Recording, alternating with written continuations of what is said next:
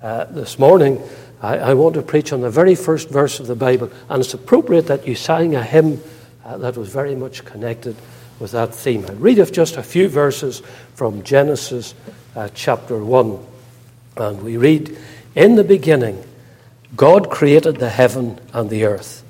And the earth was without form and void, and darkness was upon the face of the deep. And the Spirit of God moved upon the face of the waters. And God said, 'Let there be light,' and there was light. And God saw the light that it was good. And God divided the light from the darkness. And God called the light day, and the darkness he called night. And the evening and the morning were the first day. And God said, 'Let there be a firmament in the midst of the waters, and let it divide the waters from the waters.' And God made the firmament, and divided the waters which were under the firmament from the waters which were above the firmament, and it was so.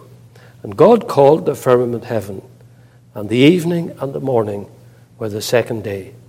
And God said, 'Let the waters under the heaven be gathered together unto one place, and let the dry land appear,' and it was so. And God called the dry land earth, and the gathering together of the waters called he seas.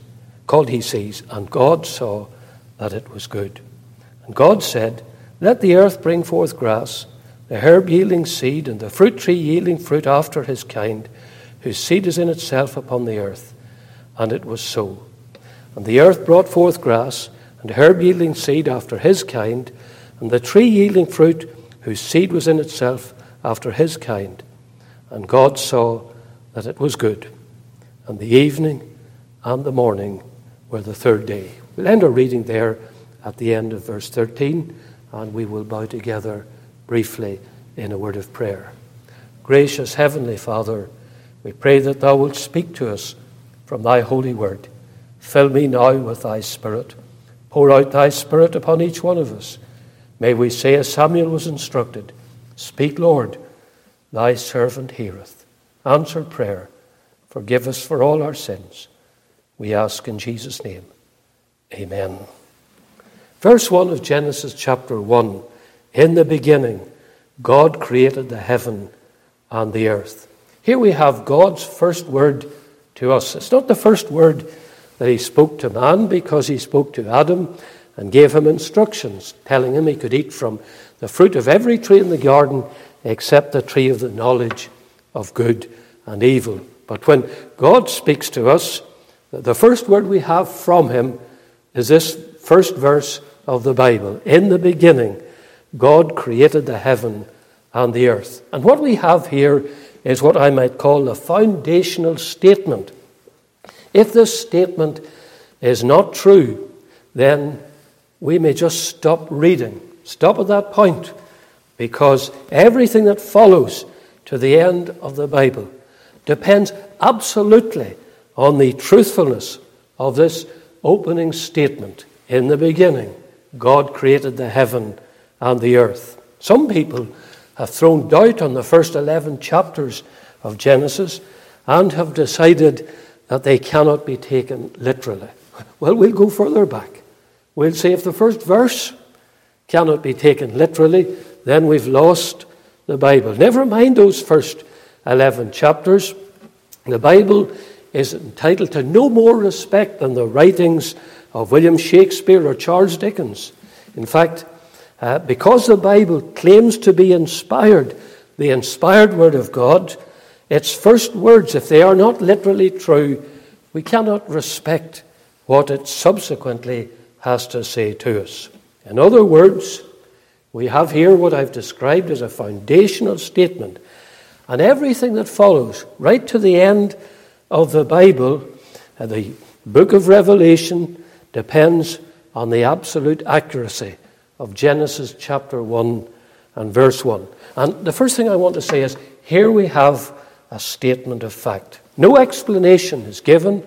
God has spoken, and he says, "In the beginning, God created the heaven and the earth." Now, only someone who was there at that time could make that statement, and God was there.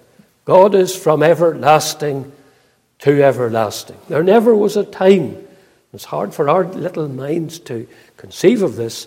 There never was a time when God did not exist. And one of the beautiful things about this, if you're a child of God, is this.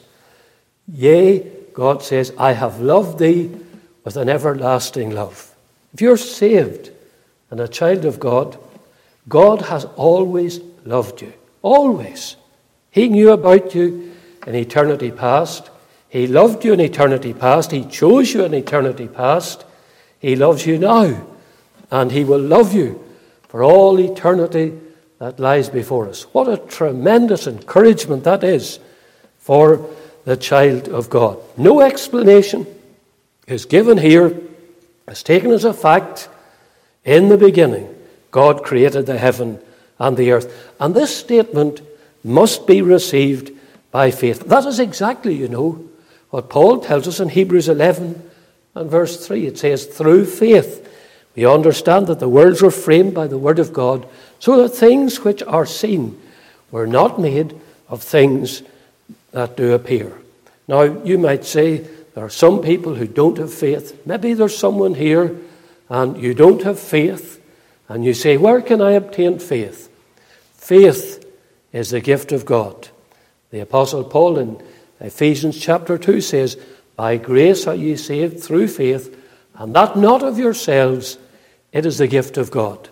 It is a gift you can ask God for. I know that there's a complex process and we may stagger at that, but all you've got to do is ask. Ask God. It's the gift of God. God never refuses if we sincerely ask for that gift. If we say, Lord, I need that gift of faith, will you give it to me?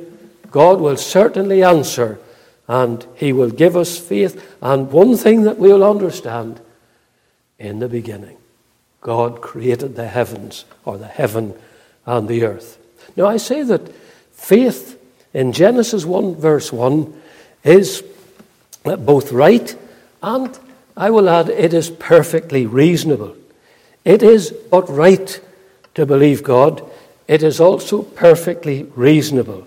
One of our retired ministers, and I'm a colleague of his, I studied with him in our theological hall, as it was called at that time. One of our retired ministers has produced a little booklet, and it sets out the statements of those who were eminent in faith and in medicine, in science and in medicine, and shows their simple faith in God. You have people like Sir James Simpson, who discovered the use of chloroform. Very helpful when you go into a hospital if you're going to have an operation. In days gone by when people were having an operation, they were held down and they might have been screaming in pain. Nowadays you go in and you're knocked out and you come round in the recovery ward. I had to go in to have my heart regularized. It was very simple things, electric shock treatment. The doctor said to me, he pointed to the clock on the wall, and he said, in a little time, after you get this injection, not just the clock, hands will be going round, but the clock will be going round. I didn't even last that long. Bang, I was gone. I think as soon as I got the injection, and the next thing, I was wheeled back into another section of the ward, and I never noticed a thing that had taken place. Very thankful I was that I didn't notice. And it's a great help. Sir James Simpson was a simple believer in God. Sir Michael Faraday, who made great discoveries, both in physics and in chemistry and in the use of electricity, Sir Michael Faraday was also, like Sir James Simpson, a believer in Jesus Christ, a simple believer in the Son of God. And Mr. Lynn has set that out in a little booklet. I gave it out where I live and where Jane lives, just round the corner, as I said, from me. And it asks, who is the fool? The one who believes in creation or the one who believes in evolution? Because he not only sets out the statements of those who believed the Bible, but he sets out the statements of those who didn't believe in the Bible. One was by the name of Professor George Wald. He was a professor in Harvard University, and he made this statement: "One has only to contemplate the magnitude of the task to concede that the spontaneous generation of a living organism is impossible." What a statement. He's really saying that evolution, something happening out of nothing without a first cause, he says that's impossible. And then he added this very foolish statement. He said, "Yet here we are, as I believe, as a result of spontaneous generation." He says it's impossible, but I believe in it. Why? Why would he make such a statement? Well, he added that the only alternative was belief in some form of supernatural creation. So he'd rather believe in an impossibility than believe in divine creation. Another person that Mr. Linden quoted was Dr. Charles Sagan. And Dr. Sagan quoted the odds against evolution. Now, I can't remember whether it was 6,000 books of 300 pages or 3,000 books of 600 pages. It adds up to the same thing. 18,000 pages are required just to write out the odds against evolution. This is a man who believed in it, and he showed us the impossibility. 18,000 pages just to write out the odds against evolution. Well, who is the fool? The person who believes in a possibility, in a supernatural God, or the person who believes in an impossibility? I think I can assure you of the answer, that God is great, God is mighty, and God is wise.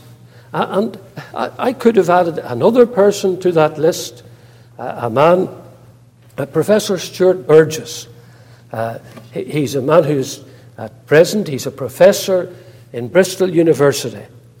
He worked on the design of the cycle that was used by the British Olympic cycling team.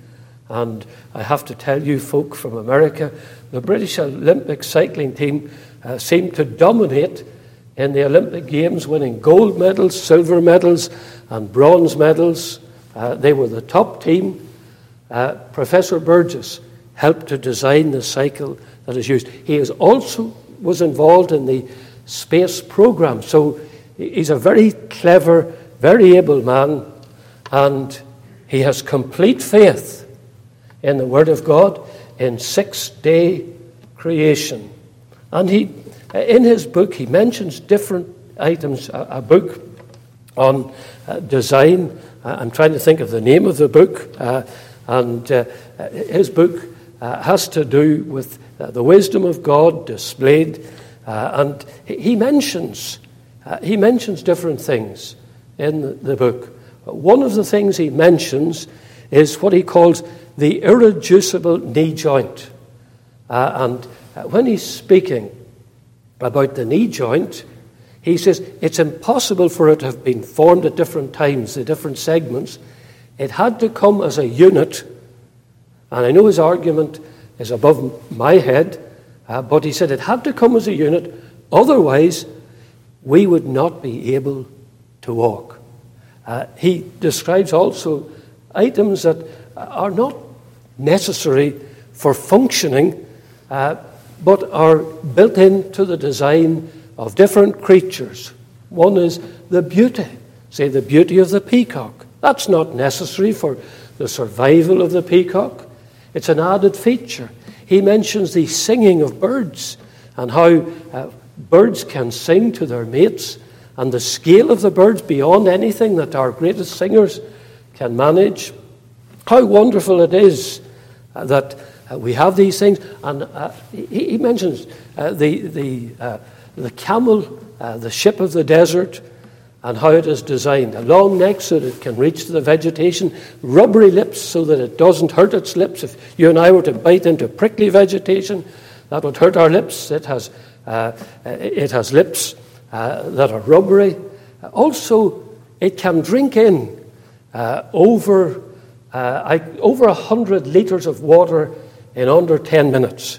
I discovered something in the last couple of days and I've been here before, I discovered your gallons are smaller than ours. There's 3.78 litres in your gallons. There's 4.54 in ours. So the camel, the ship of the desert, it can drink in approximately 27 or more gallons of your gallons, over 22 gallons of our gallons of water in under 10 minutes. It also, when it's in the desert, it concentrates its urine so that it doesn't run short of fluid. I'm running short of it already here, so I'm just going to take a mouthful of water or two. It concentrates its urine. It drinks in the water. It has long legs to keep it away from the hot sands. At night time, its body temperature cools down so that it doesn't start to shiver. And in the daytime, because of the heat, its body temperature increases so that it doesn't sweat. It has fat in that hump that will carry nutrition when it is without vegetation for a time. It's amazingly made as the ship of the desert. That's by design of God. And something else that's not mentioned by Professor Burgess, the golden plover. Golden plover, it is bred in Alaska summer. And then the parent birds, they migrate away to the heat of Hawaii in the Alaskan winter. That is a journey of over 3,000 miles. And they have to arrive at a tiny speck in the Atlantic. I know you might say it's more than a tiny speck, but in comparison with the great Atlantic, Hawaii is just a tiny speck.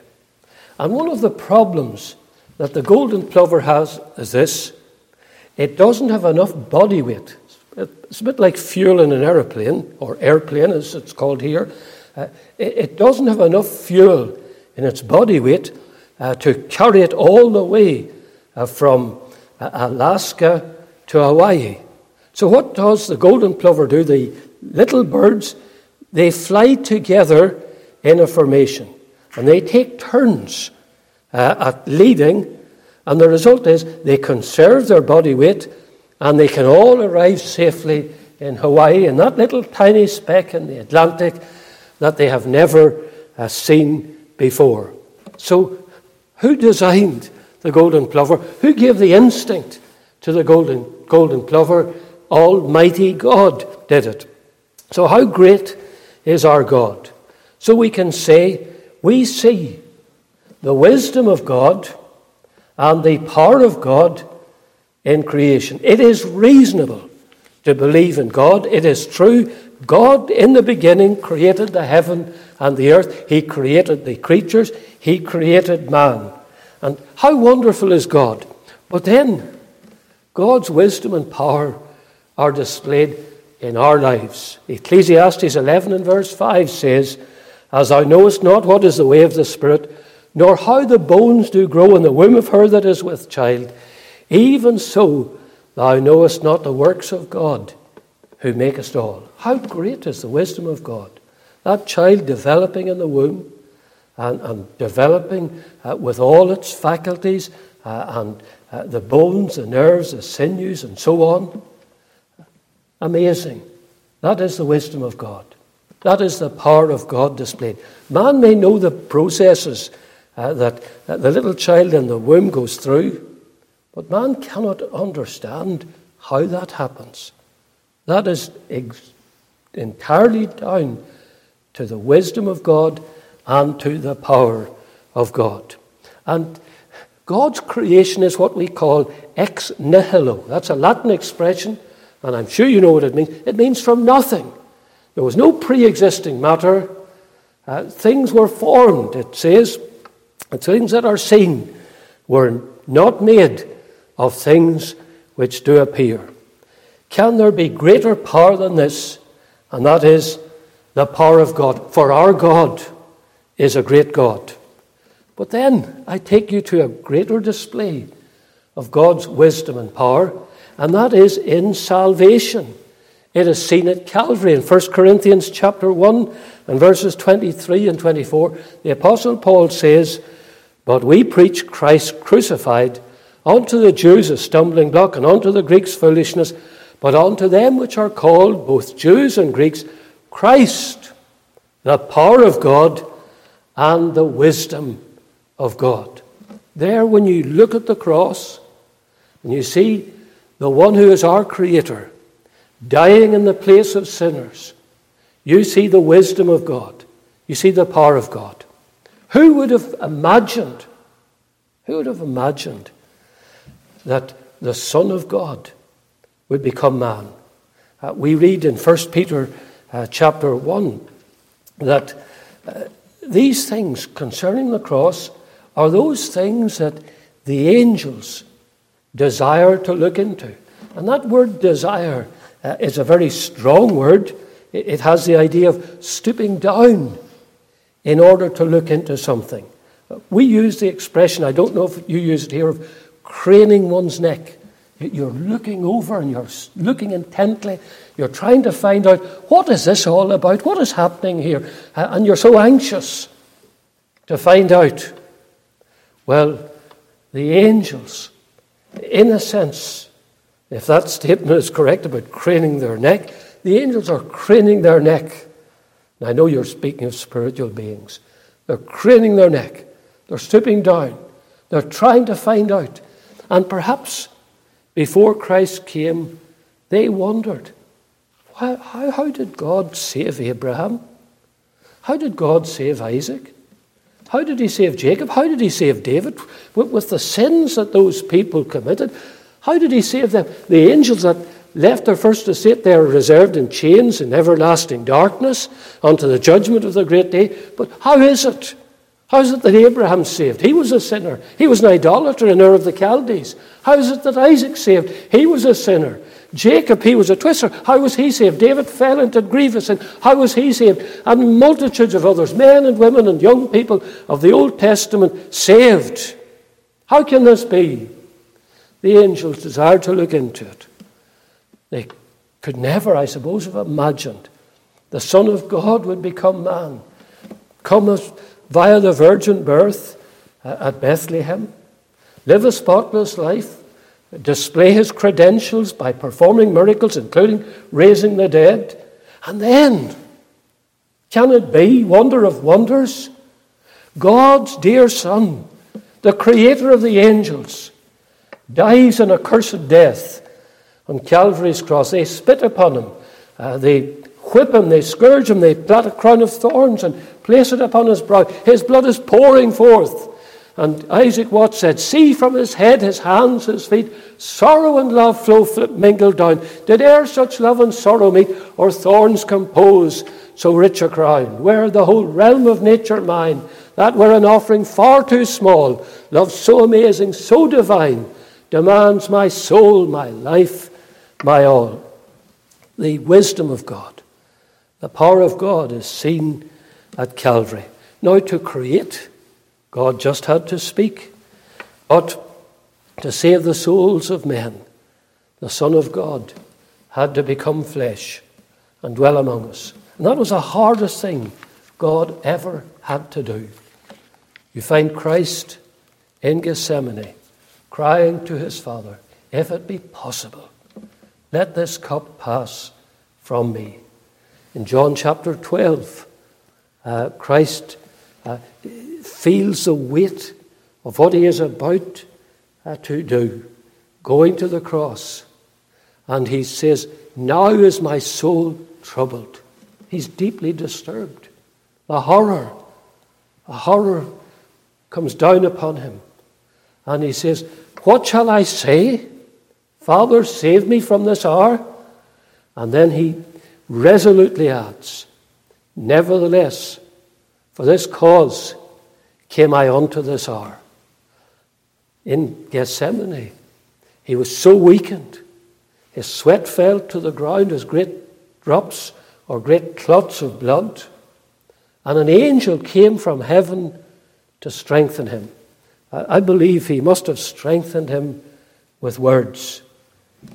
And we must ask the question, How, O Son of God, how didst thou go through with such a tremendous work?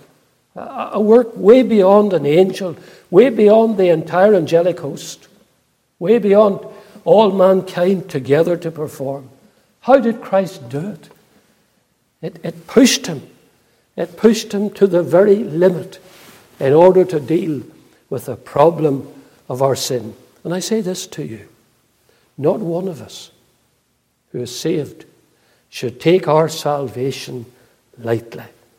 It took the infinite wisdom and power of God to devise and execute the plan of salvation. And as Paul puts it in Hebrews chapter 2 and verse 3, how shall we escape if we neglect so great salvation? But I want to add a second point. And I want to say it because God is the great creator, we are utterly dependent on him. And he has the right to tell us how we should conduct our lives. We see our dependency. In Daniel chapter 5, Daniel says to Belshazzar that he has rebelled against God, that the writing on the wall was because of his wickedness and his rebellion. And he says to him, the God in whose hand thy breath is, hast thou not glorified? Your breath is in God's hands. We won't be able to take one breath without God's wisdom, without God's will, without God's power. In Acts 17, verse 28, we have a very similar statement. Paul says to all those people on Mars Hill, in him we live and move and have our being. It's through God that we are alive today. And now that gives God the right to tell us how to behave. There's people, they think we can do as we like. We can behave as we please. No, please, no, we cannot. We cannot.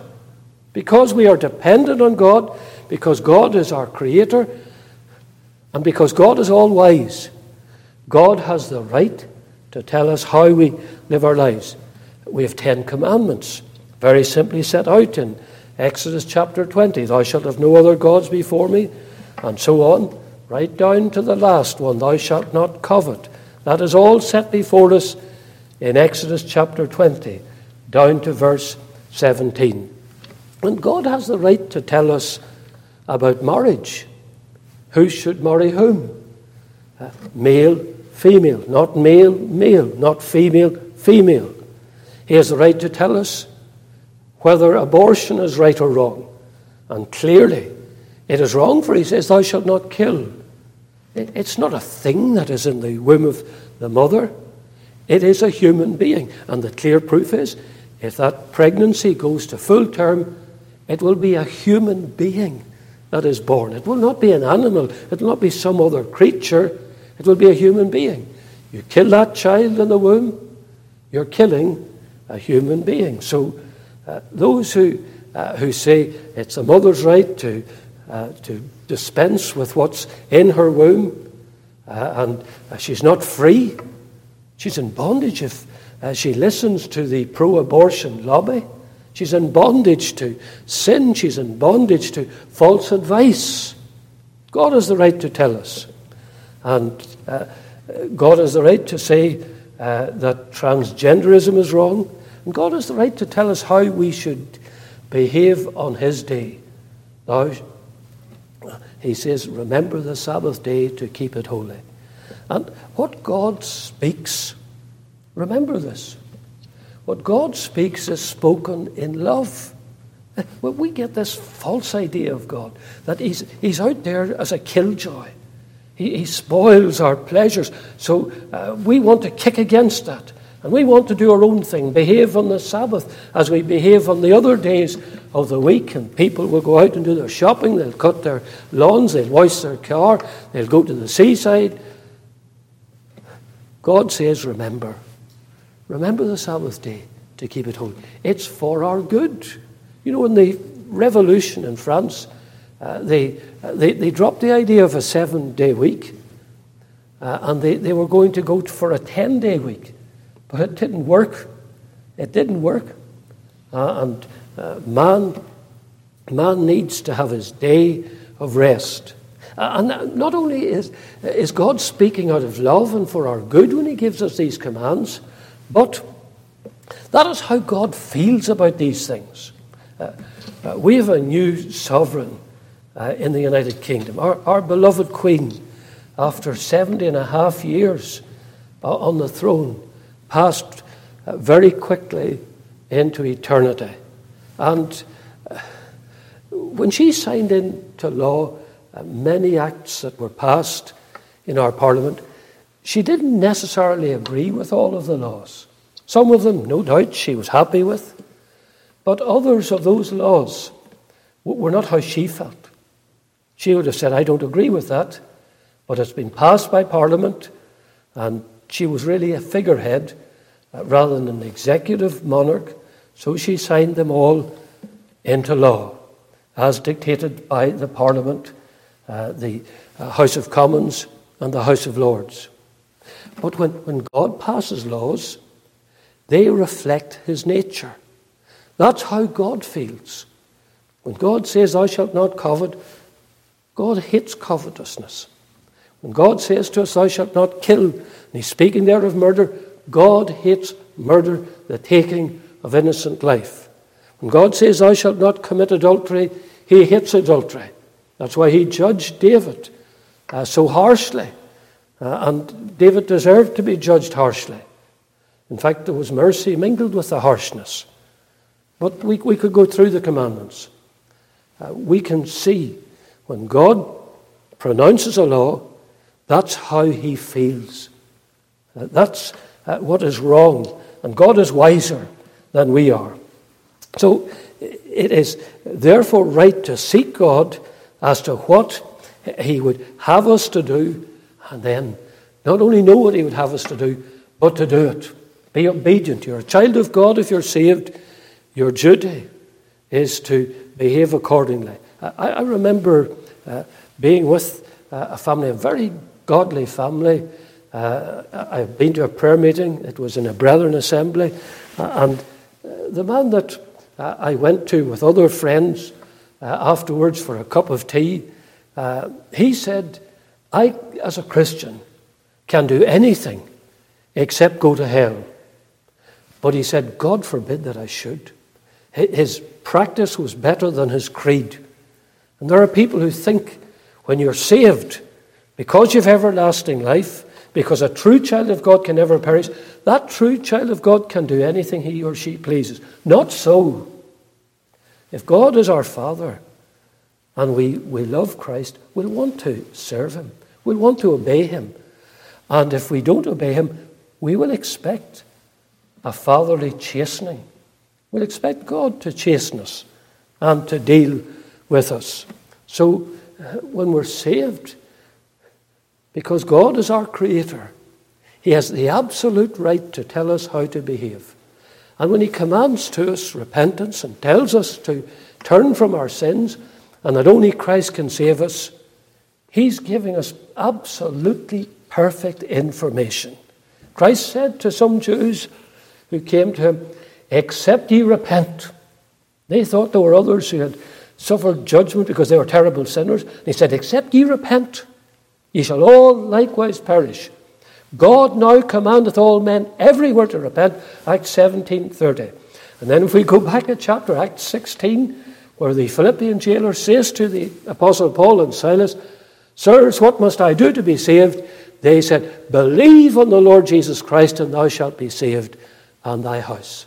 You come to the Saviour, you turn from your sin, you call upon his name, and then you taste and see that the Lord is good. And I want to make one more point, and I know my time has run away, but I want to make this point, that because God is our Creator, we will one day have to answer to him. I may say that that is the logical outcome of God being our Creator. That's the outcome of his being our Creator. One day we shall answer before him. He has appointed a day. In Acts 17 we read, in the which he will judge the world in righteousness by that man whom he hath ordained. We have to answer for the short time, and it is a very short time that we spend here in this world. And you can only answer if you have Christ as your Saviour. You can only answer with confidence if you've sought to follow him, to obey him, to do his will. Romans 14 and verse 12 says, "So then, every one of us shall give account of himself to God." We read in Revelation 20 and verses 11 to 15 of the great white throne judgment. And it says, "Whosoever was not found written in the book of life was cast into the lake of fire." What a solemn thought. I don't think anybody can read through those last 5 verses in Revelation 20 without being stirred to the depth of his or her being. We shall answer one day to God. And in the light of these great truths, and especially the opening statement of the Bible, in the beginning, we could even stop at the next word and pause there. In the beginning, God. In the beginning, God. But in the beginning, God created. In the beginning, God created the heaven and the earth, displaying his wisdom, displaying his power, giving him the absolute right to tell us how we should live our lives in this world. And then also showing us that one day we will stand before him, we will answer to him. In the light of all this, how do we stand? Where do we stand today? I say, make sure of your soul's eternal well-being by repenting of your sin. And we constantly need to repent. It's not just a one-off exercise, and then, as I said, live as you please. Constantly repenting, keeping short accounts, keeping close when you're saved to the Savior, listening for his voice, rejoicing in his presence, and walking humbly before your God with Christ ever before you. And if you know not Christ, Psalm 34 and verse 8 says, "Oh, taste and see that the Lord is good. Blessed is the man that trusteth in him." Let's bow in a word of prayer. Father in heaven, we pray that thou wilt apply thy truth to all of our hearts. We say again, speak, Lord, thy servant heareth. Speak to me. Speak to each one of us. Lord, help us, we pray. We ask it in Jesus' name. Amen.